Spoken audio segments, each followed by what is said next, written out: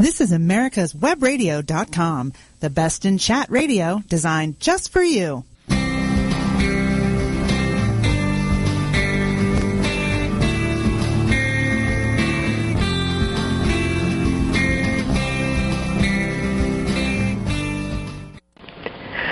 Welcome to America's Homegrown Veggie Show. I'm Daryl Pullis, and today my guest is Kate Copsey, who was the former hostess of this show and left to do other things. You've been all over the place, Kate. You've got now 2 books out in 1 year. That's some feat. And you've been traveling to beat the band. Where have you been, Kate?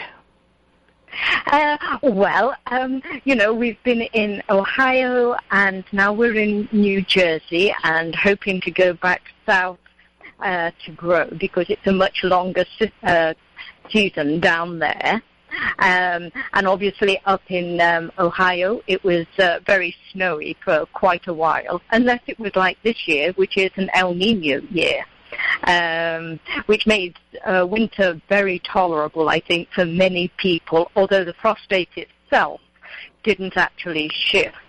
It does make life a lot more, shall we say, pleasant, when you can see the garden most of the year, and you can see the kale, which keeps going and going, and the garlic out there. It just makes life a little bit, shall we say, more pleasant. More pleasant, I would certainly agree with that, and that's one of the reasons I enjoy living in the South so much, even though I have lived in the Midwest and up in your neck of the woods, a little bit farther north of you in New Jersey. But this year I am not enjoying summer at all. It was close to 100 degrees yesterday. It was 98, and of course with the heat index it was just impossible. And then it's supposed to be like that today again, and it's been like that for a couple of weeks. And we've not had enough rain to wet the bottom of the rain gauge in weeks. Oh, wow. Well, we have actually been quite warm, sort of the low 90s, but a front came through yesterday. I think it was yesterday, so the humidity has dropped right down, and we're going to be in the low 80s today, and then it builds up again towards 95, 96 towards the weekend. So another heat wave. I think up here they call a heat wave 3 days in the 90s. That's a heat wave, so this will be the second one in about 4 weeks. People don't realize that New Jersey gets very, very hot and humid in the summer, much like Georgia does. But in New Jersey and New York, you've got the advantage that the temperature breaks fairly frequently. So instead of days and nights, in the 90s and 70s for months on end, you get it for a few weeks, a few days in a week, maybe a whole week. And then, as you said, a thunderstorm will come through and a little front, and it'll be a cool front and it'll cool things down. Well, that's right. And the winter is usually cold enough for things like to grow rhubarb and French tarragon and, of course, lilacs, which all like a certain amount of winter to get through to the next year, rather than the southern winters, which really aren't warm enough, are really not cold enough for long enough that those things actually will thrive. I mean, they sometimes will be okay for a couple of years, and there are some varieties of French tarragon that, if you keep them in a container, they will get cold enough. But generally speaking, in the South, things like rhubarb don't thrive too well. And in fact, mine is looking not nearly as healthy this year because we had, as I mentioned, the El Nino winter. And so we're in what I like to call a kind of a happy land between the north and the south, because we can also grow some of the southern ornamentals like crepe myrtles, which makes it kind of a nice, just a slither of the areas. So, you get the best of both worlds here. But I think as you go further south, you miss out on, or there are tricks, I think, for things like French tarragon, where you can substitute the Mexican tarragon, which is an annual, and not in the Artemisia family, but it's in the marigold family. But it's got that same really nice tarragon flavor. As against the Russian tarragon, which is kind of a weed. Yeah, and Russian tarragon to me doesn't have any taste. I've grown the Mexican tarragon down here a few times, but as you say, it is an annual, and I don't use enough of it to really find it worthwhile. With all the other seed starting that I do in the springtime, who needs it? Yes, and of course you get the bonus of it having pretty little marigold flowers, so you can kind of just use a border of it, which kind of, if you're in a small property, it actually looks respectable, almost like a marigold, and then you can go out and pick it, and of course the deer don't eat it either, which is another bonus. Yeah, that's a bonus for a lot of people. And speaking of deer, reminds me, how did your battle with your woodchuck turn out? The last time you were with us, you were talking about woodchucks. Yes. Well, last year we thought we had succeeded we've got the fence all the way round the vegetable garden, and he managed to get underneath it. So we put, we cut up chicken wire and curled one side at the bottom of the fence so that it came through with the raw edge about 2 inches above the ground level, and the raw edge was on about sort of 18 inches out.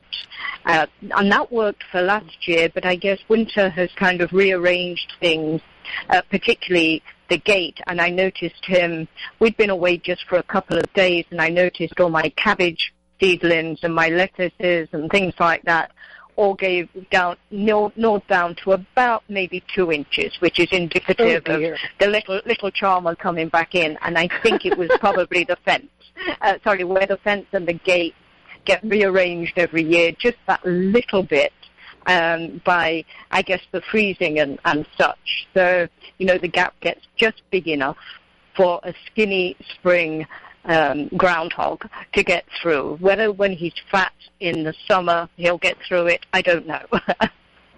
Well, I wish you luck with that battle, because I know that once they know where your food is, where their breakfast buffet is, they don't want to leave you alone, and they'll do anything. Yes, well, I have a suspicion that he knows when we're not in the garden for a few days. I think he's got some sort of internal radar that sort of can hear activity, so he stays away. And then he notices when there's nobody here, so he sneaks in. I guess you'll just have to hire a couple of neighborhood kids to run screaming through your yard every day at noon and chase him away. Yes, maybe I can borrow some neighborhood kids.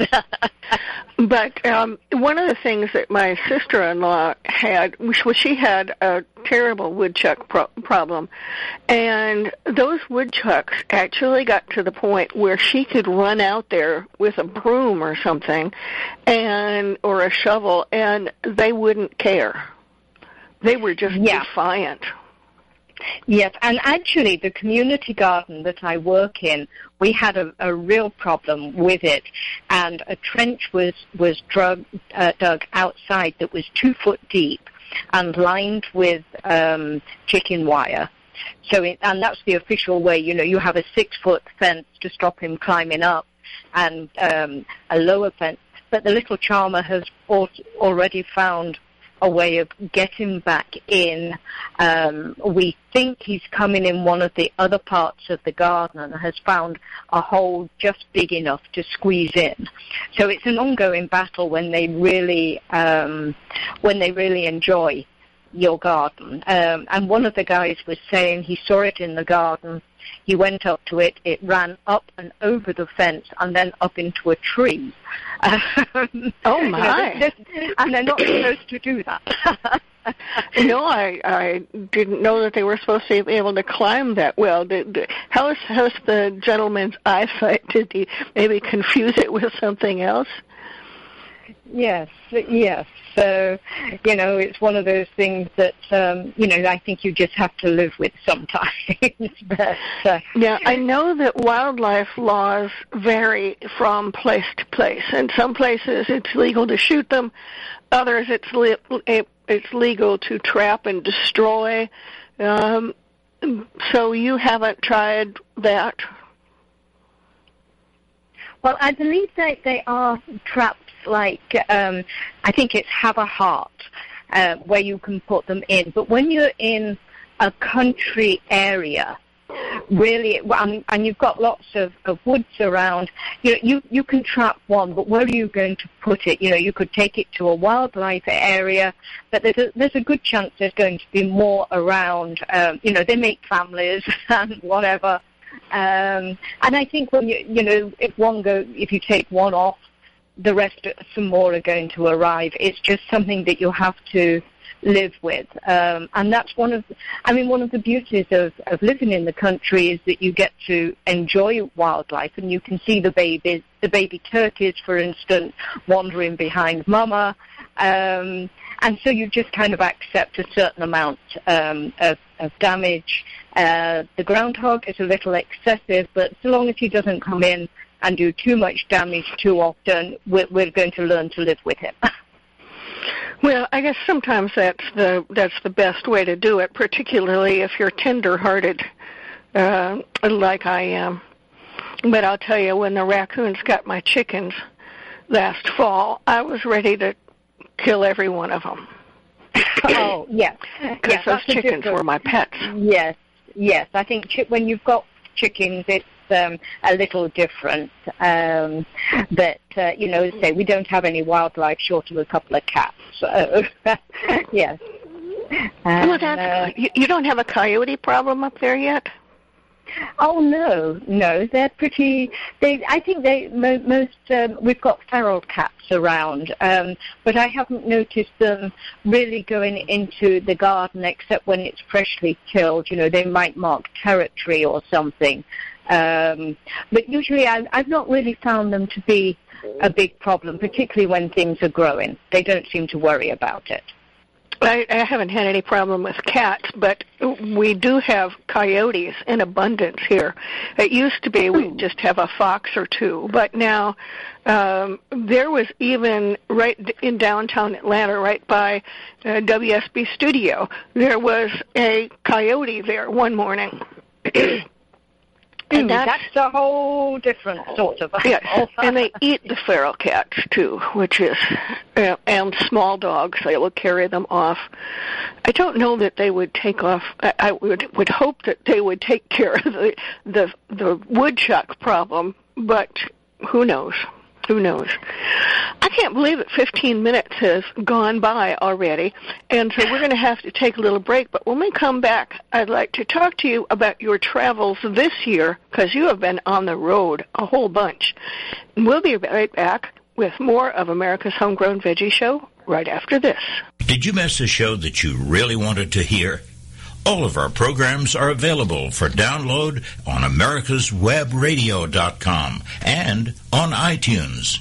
You can listen to your favorite programs on americaswebradio.com anytime you like.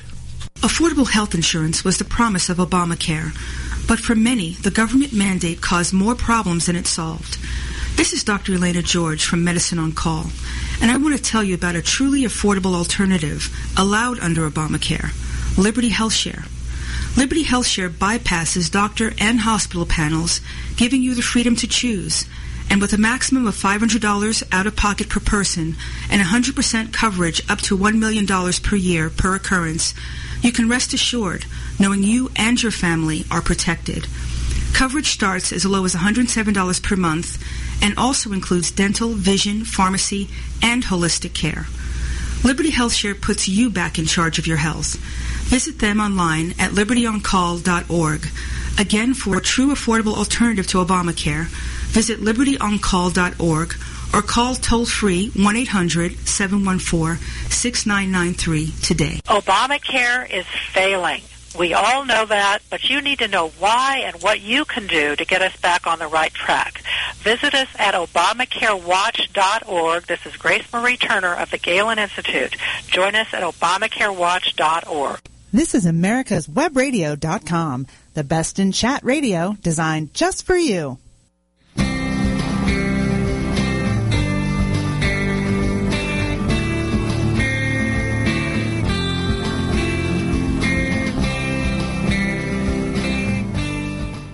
Welcome back to America's Homegrown Veggie Show. My guest today is Kate Copsey, who is the author of, her first book was The Downsized Veggie Garden, and that came out at the beginning of this year. How to Garden Small Wherever You Live, Whatever Your Space. And then you've got one that just came out, which is the month-by-month gardening book for New York and New Jersey. Is that right? That's right. Actually, the second one was supposed to come out August 1st, but obviously we got ahead of the game, and it came out July 5th, I think it was. So literally, it's about 10 days old. and actually, it was a really interesting book to write, because if you consider the New Jersey side, we go down almost to a zone 8,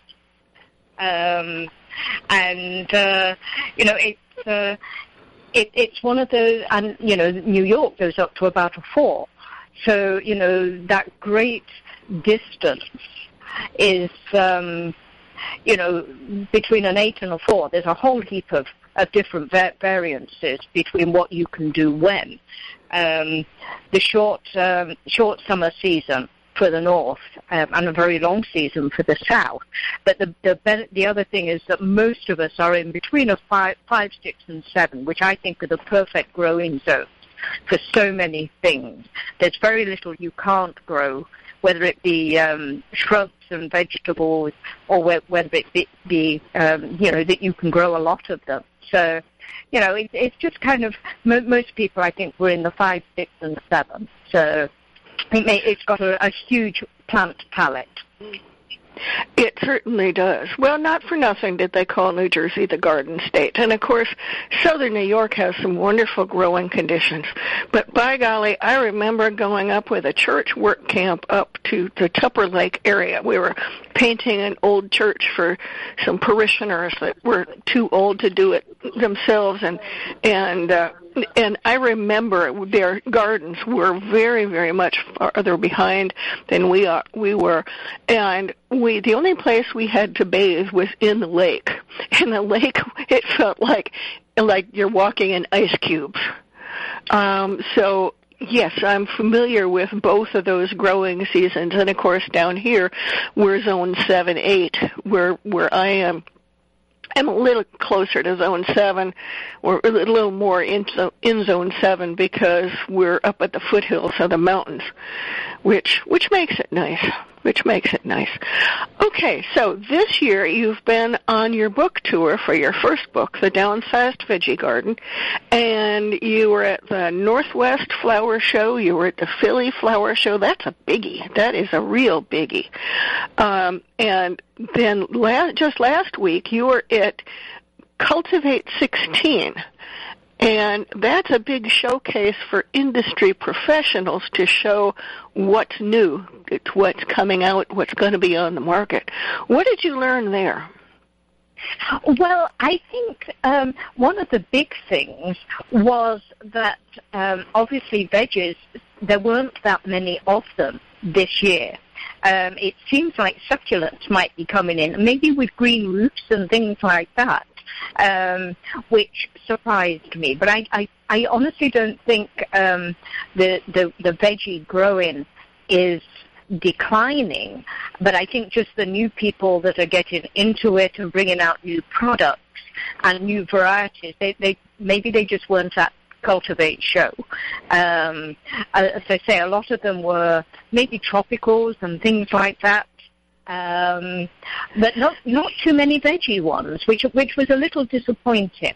But as I say, I don't think the veggies are declining. I think it's just different ways maybe that people have got to grow them.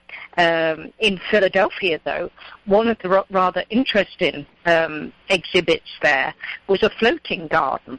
And it was almost like an inner tube around the outside, but it had a base to it, all made out of, I guess, plastic or rubber.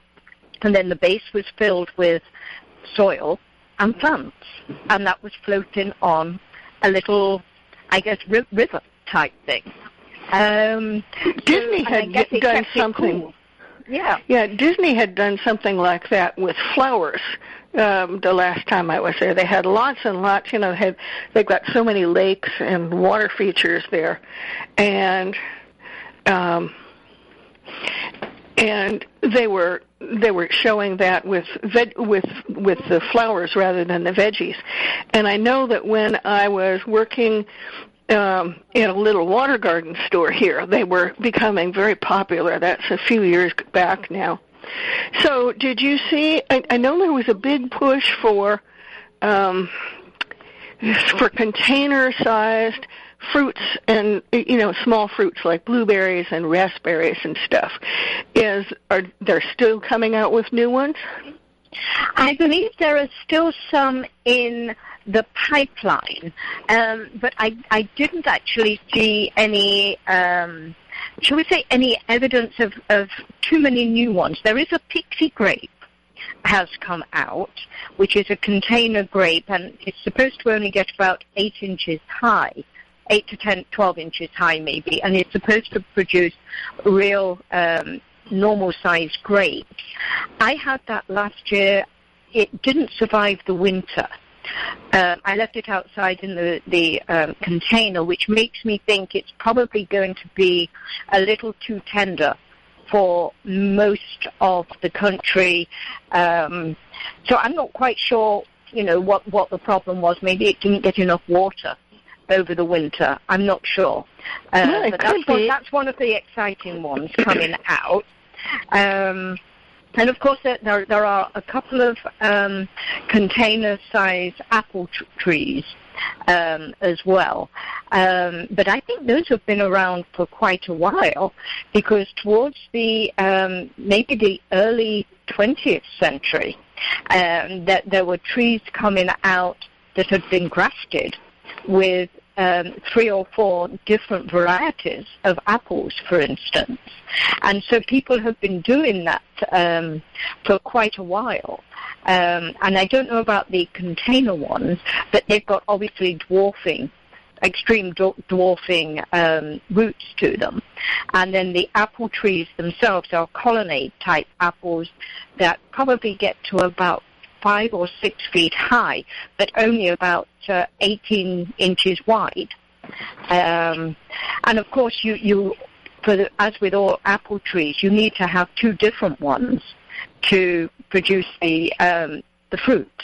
One of those unusual fruits in nature, apples and the whole, I think it's all except peaches maybe, that don't need pollinators.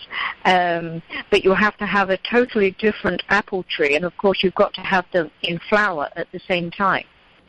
So that's a bit of a challenge, particularly when you're, in a small property and you're trying to grow these things in containers. You've got to have two different ones to even get the fruit. And the same happens actually if you're doing the espaliered ones across a fence or something like that to save space. Again, that only gets to about 18 inches depth, but you get normal-sized fruit on them, but you've got to still have 2 of them, which stops people doing it. Yeah. Some apple trees are relatively self-fertile, like Stamen Winesap, for example. It's not particularly picky. I only have the one now, and it still produces. My other apple trees are long since gone because we planted them when they first moved here. But so there are, and I would think that somebody has probably put out a doubly grafted tree with two varieties on one rootstock that would have would be compatible. I will have to look that up, and I will put it on our Facebook page if I find out. So there weren't anything new like the brazzleberries that came out a few years ago?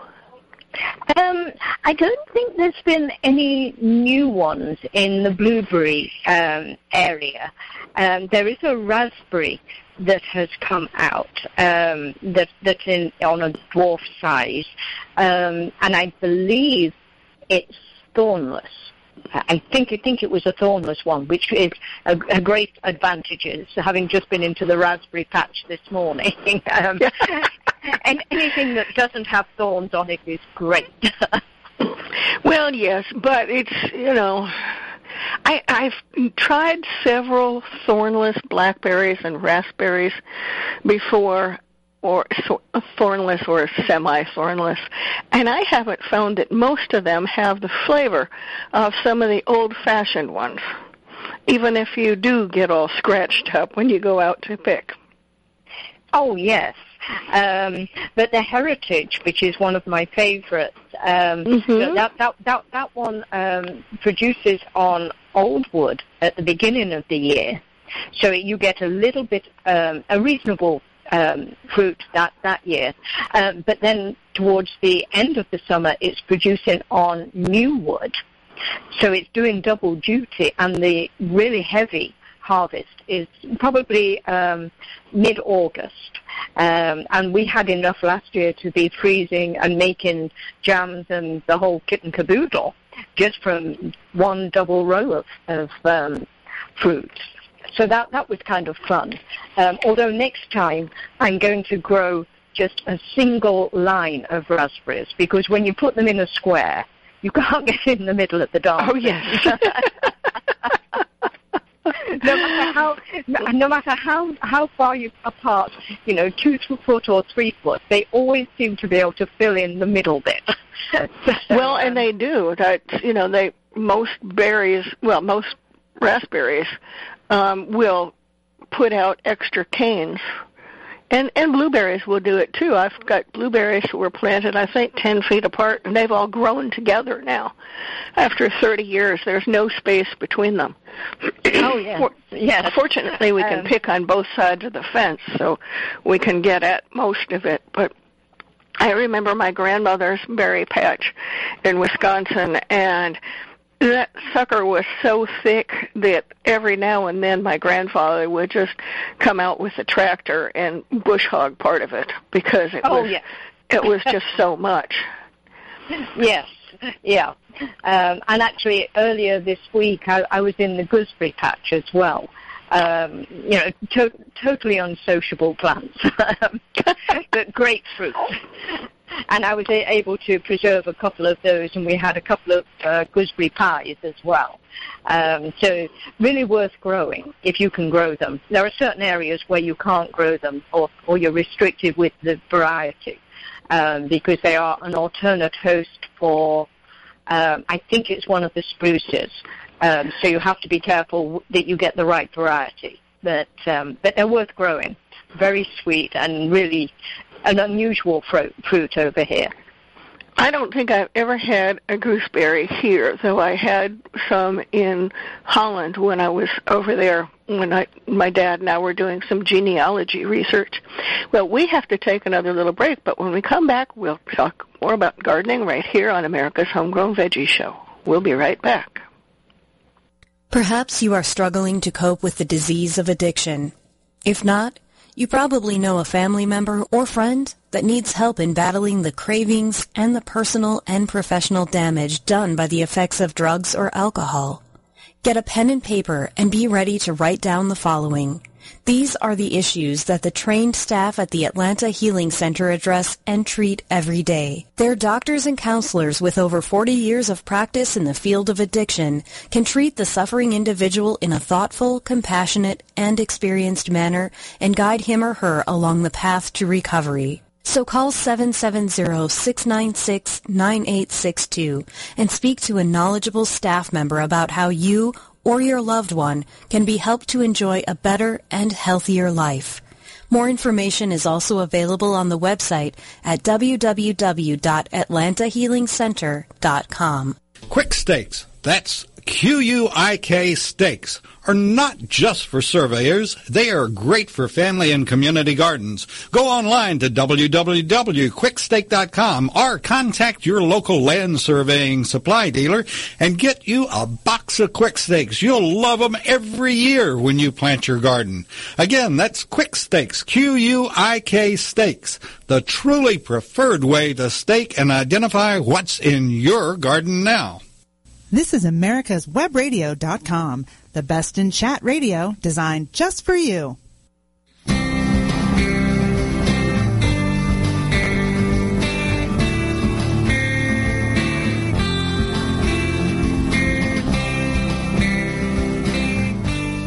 Welcome back to America's Homegrown Veggie Show. My guest today is Kate Copsey, author of The Downsized Veggie Garden. That came out the beginning of this year, and the early new book that she has about month-by-month gardening in New York and New Jersey. So, Kate, before the break, we were talking some about your travels, and one of the other places that you went to this year was on the President's Tour. It's given by the GWA, which is the Garden Communicators Association. And what did you see there in Charlottesville? Oh, we were down at the Monticello place, and of course Jefferson was a great gardener, so we had great fun there. We went around the house. I'm not sure that it was open at the time, so we had a private tour of that. But being gardeners, and being me, I've spent most of the time in the vegetable garden, which was really neat. Some of the ways that they were putting up the supports for the beans and the peas and things like that, which they use some of the older methods for doing that, like the cross bits, and that was really fascinating how they keep to those. But I came away with, of course, one of the beans that apparently he used, and it's a purple bean. So the leaf is purple as well as the bean itself.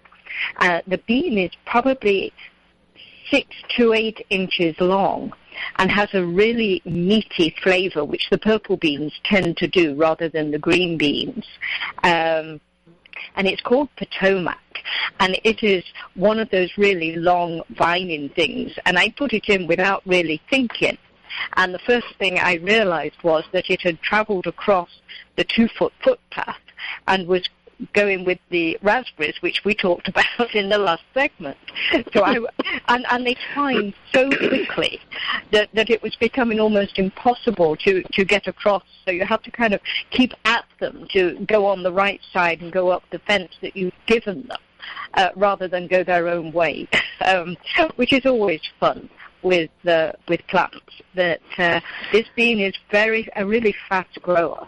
Once it gets started, I think they will get into probably 1 foot to 2 foot a day with the twine. So it was really you have to keep at it a little bit.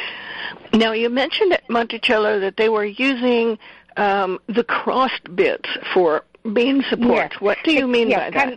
Kind of a trellis. So you've got you've got kind of the bits going across in both directions, and for the peas particularly, they use kind of twigs, where you put kind of the twigs down the row, and the twigs are probably branching twigs that are probably maybe 2 to 3 foot, and you just kind of make a hash across the top with them, so they're crossing over the middle to support the peas.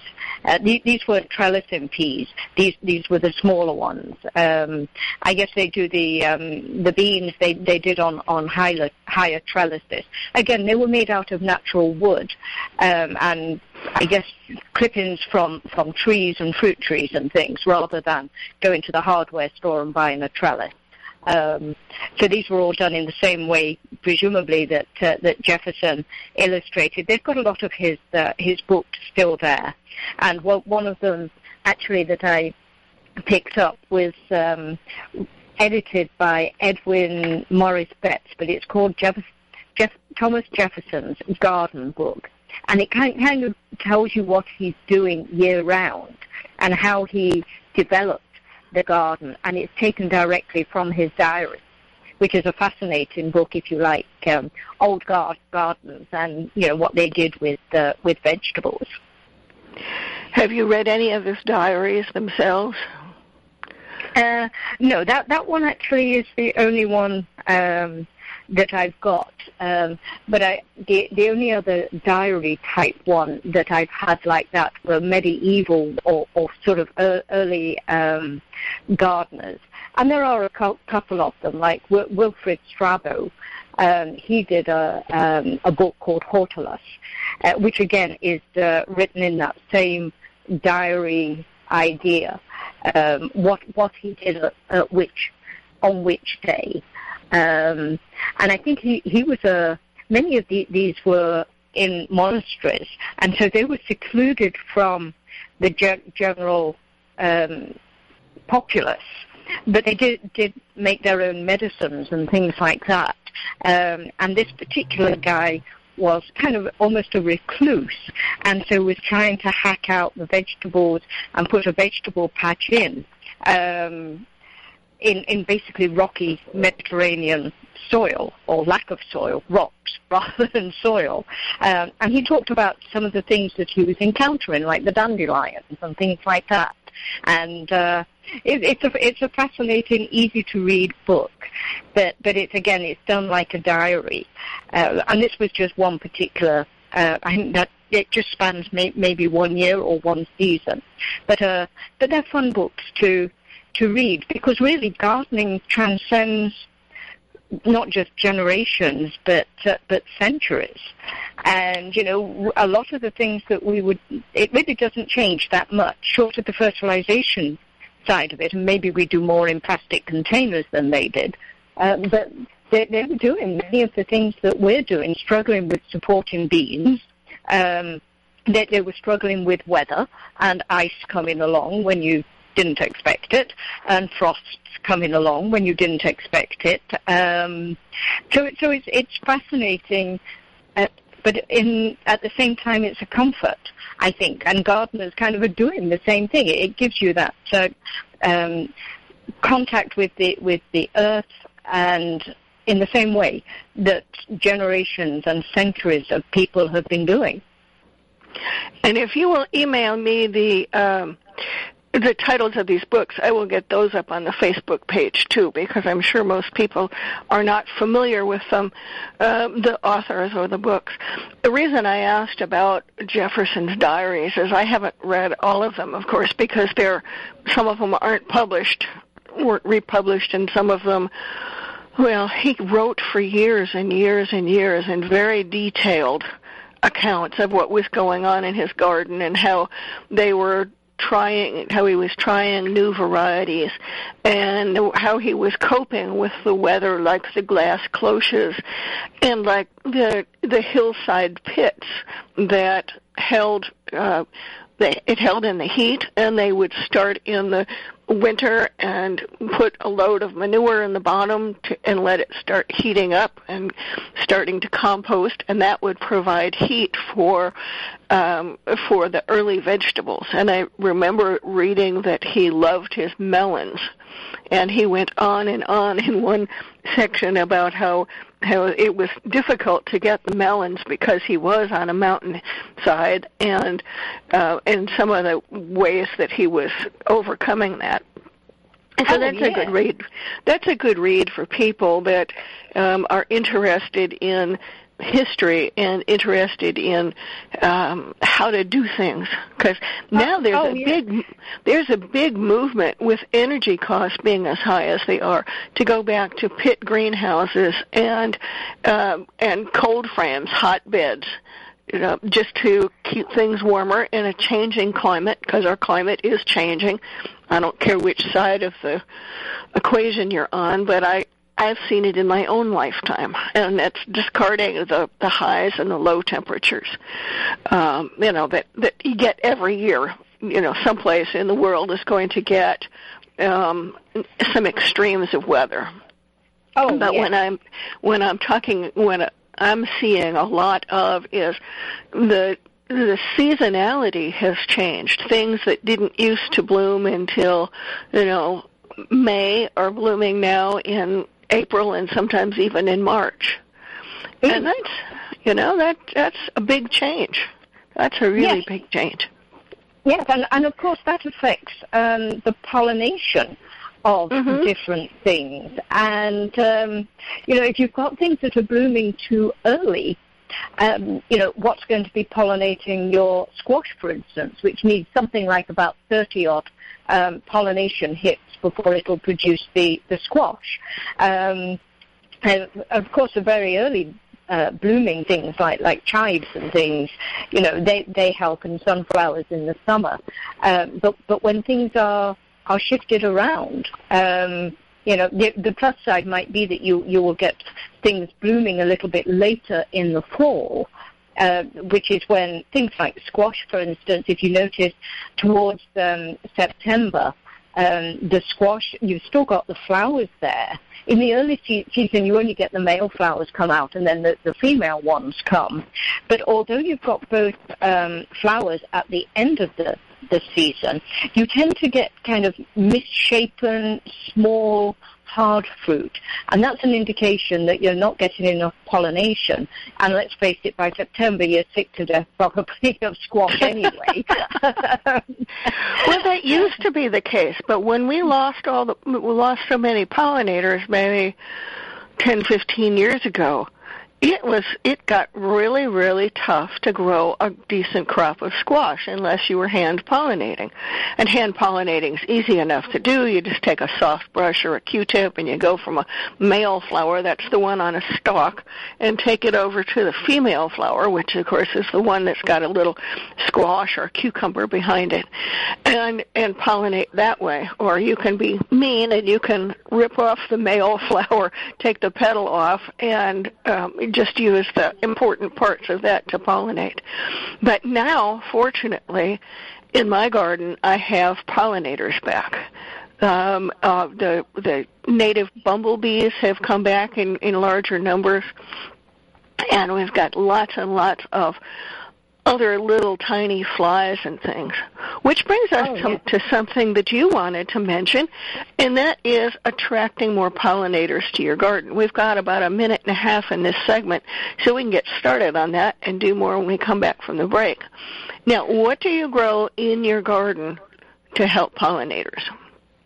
Well, I've got kind of a mixed garden, I think. The vegetables are part of the main garden in many places.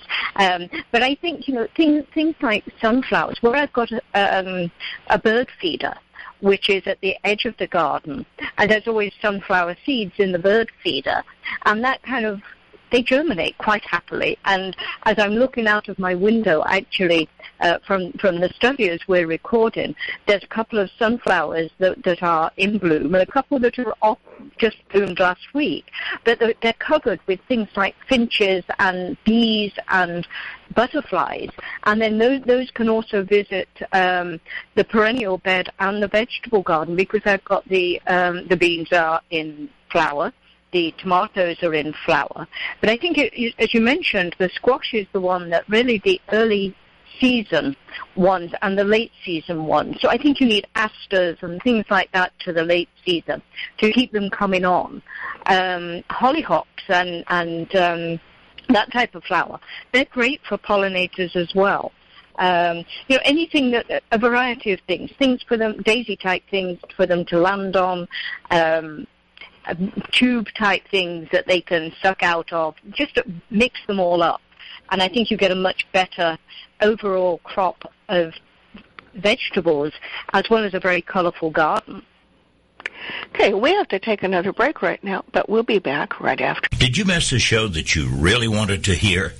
All of our programs are available for download on americaswebradio.com and on iTunes. You can listen to your favorite programs on americaswebradio.com anytime you like. When 4 members of Congress all die within 4 months, each of their deaths appears to be from natural causes. But when mysterious messages begin to appear in the form of quotations from long-dead revolutionary heroes, one reporter sets out to prove the existence of a serial killer. His search discovers dark secrets and an assassin shielded by people who need the very services that only he can provide. The Sun Silas Rising, a novel by Doug Dahlgren, on Kindle or paperback through Amazon.com. Quick Stakes, that's Q-U-I-K Stakes, are not just for surveyors. They are great for family and community gardens. Go online to www.quickstake.com or contact your local land surveying supply dealer and get you a box of Quick Stakes. You'll love them every year when you plant your garden. Again, that's Quick Stakes, Q-U-I-K Stakes, the truly preferred way to stake and identify what's in your garden now. This is americaswebradio.com, the best in chat radio designed just for you.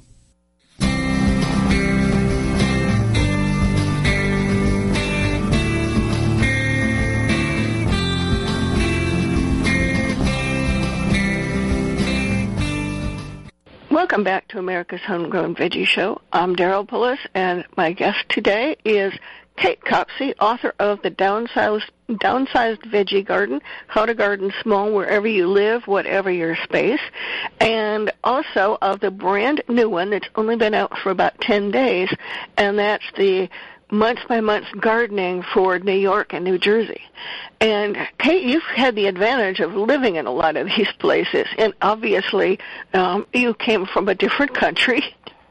So your parents did you garden when you were in England or not? Not really, except everybody obviously does have a garden in England. And I remember that the last garden that we were in, I noticed there were different sorts of mint in there. And that was maybe my first internalization that there were different mints and there were different varieties of things. I'd always thought of mint as being mint is mint is mint. And now I was faced with an apple mint, a spearmint, and a peppermint. And I didn't know the names of them at the time, but I certainly recognized them as being different.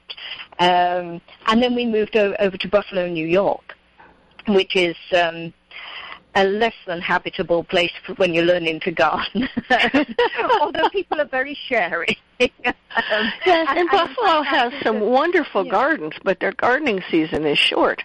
And, you know, it reminds me of when I was a kid, because anything that would freeze above ground had to be brought in.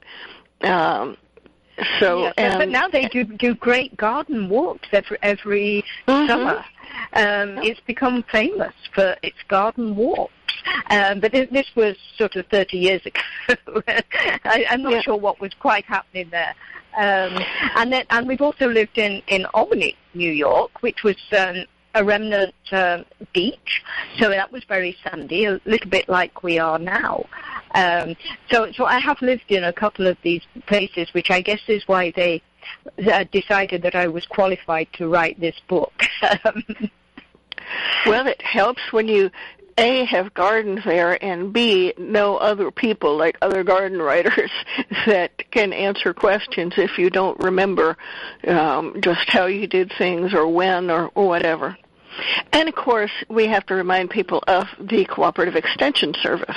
Extension has bulletins and booklets, and they usually have master gardeners handy to answer your gardening questions. And they very often, the master gardeners will go out and do garden talks or set up in front of a store and offer garden information. And so we need to make use of all the resources that we have, the books, extension, people like us that just, get on and talk gardening. And right before the break, we were talking about pollinators, and one of the things I'd like to remind people of is the Million Pollinator Garden Challenge. We first talked about this with Diane Blazek, I guess last winter sometime.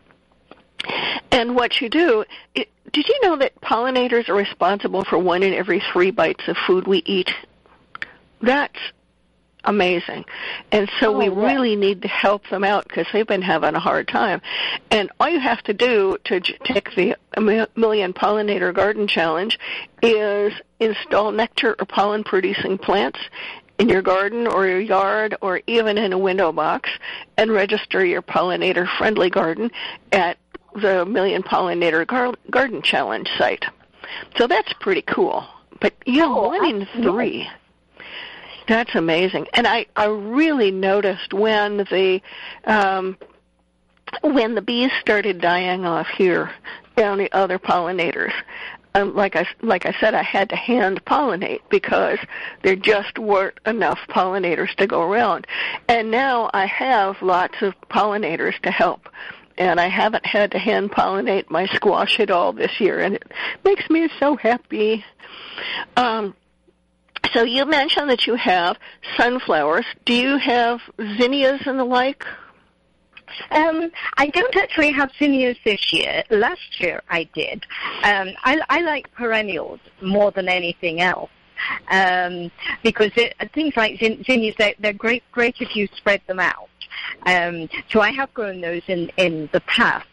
But I think when you go to perennials, things like the bee balm, is a great perennial. In the vegetable line, the chives can be used to line things, gardens and things like that. And that's one of the earliest ones to come out. I'm not a big fan of roses, but they do attract pollinators, particularly the heirloom roses, because they have the scent as much as anything else.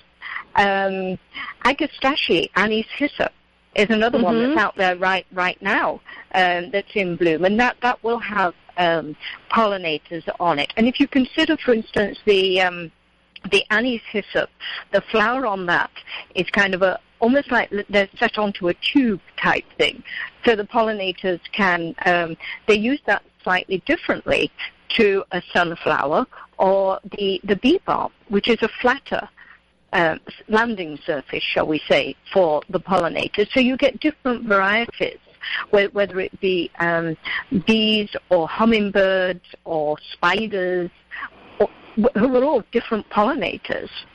And I think when you mix things up, particularly, and you put those close to the garden, like basil, for instance, that has great summer flowers. It does, though yeah. I think the quality of the basil itself goes down once it starts to flower. What do you think?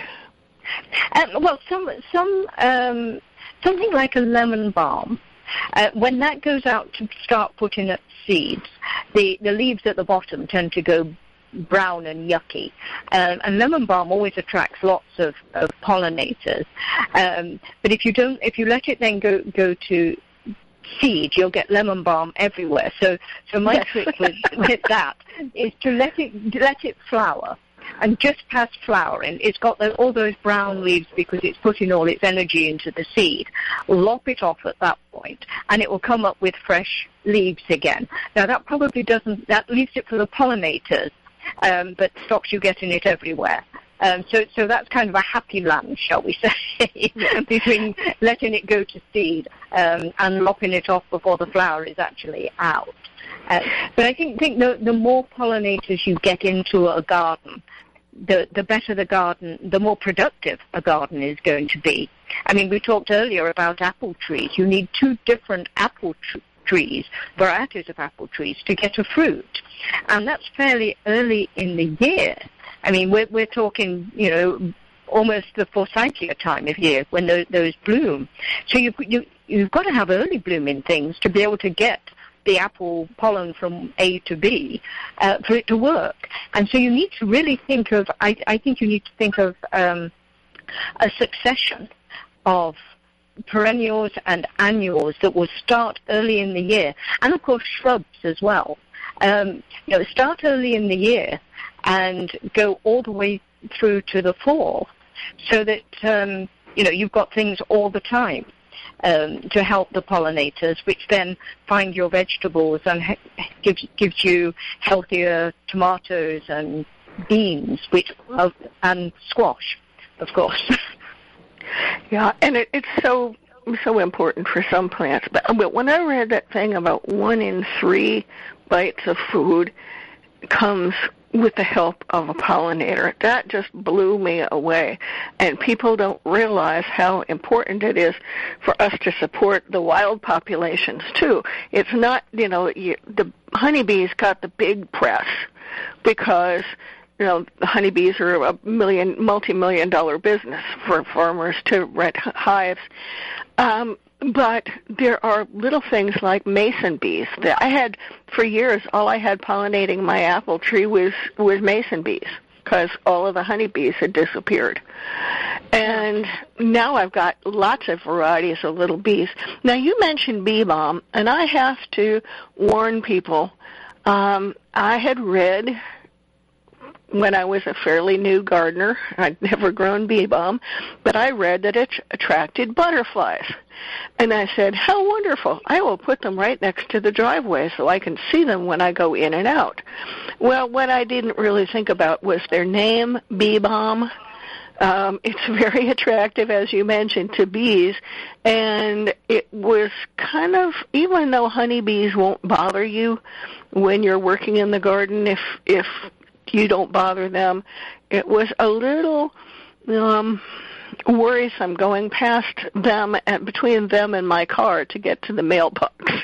And you hear this ominous, you can tell that when I was brushing past them, and they were a little unhappy with me. So if you're going to plant bee balm, plant it away from the kids' play sets, plant it away from the garden path, just someplace where the bees can be happy and do their thing.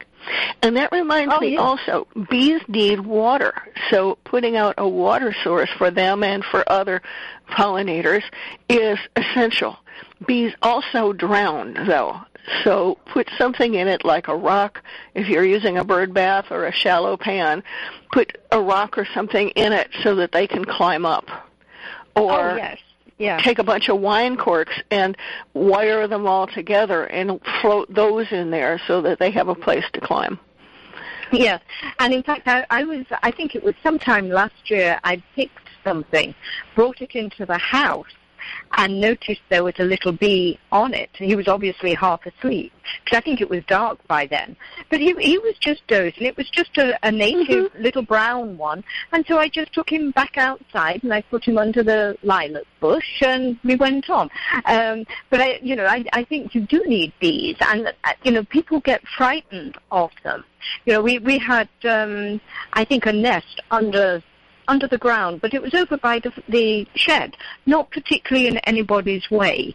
And the kids freaked out and wanted to kill them and couldn't quite understand, they're not in anybody's way. I mean, this wasn't a big thing hanging down or anything that was going to hurt anybody. They were just out of the way, and it was one of the native bees. So they just kind of, I guess when the frost arrived, they disappeared, and they were fine. You've got to live with a certain amount to pick your arguments with nature, shall we say? Yes. One argument that I will take with anything, with a flying, stinging thing, is with yellow jackets. We almost always have yellow jacket nests in the yard, and my husband just got stung again the other day when he was out there cleaning up the weeds. And we're about out of time for today, but again, tell people what your books are and where they can get them. Oh, well, most of them are on Amazon, but you can also get a signed copy on my webpage, which is katecopsey.com. The brand new ones, the Month by Month Gardening New York and New Jersey. That one is just $25. And the Downsized Veggie Garden is a little cheaper. That one is just $20, but they come signed and you don't pay postage on it. I pay the postage. So they can, and of course they're available on Amazon, and they are in Barnes & Noble and your local library as well. And your local bookstores, don't forget to go take care of them so that they will be there when we need them. And that is all the time we have for today, but thank you for listening to America's Homegrown Veggie Show, and we'll see you next week. This is America'sWebRadio.com, the best in chat radio designed just for you.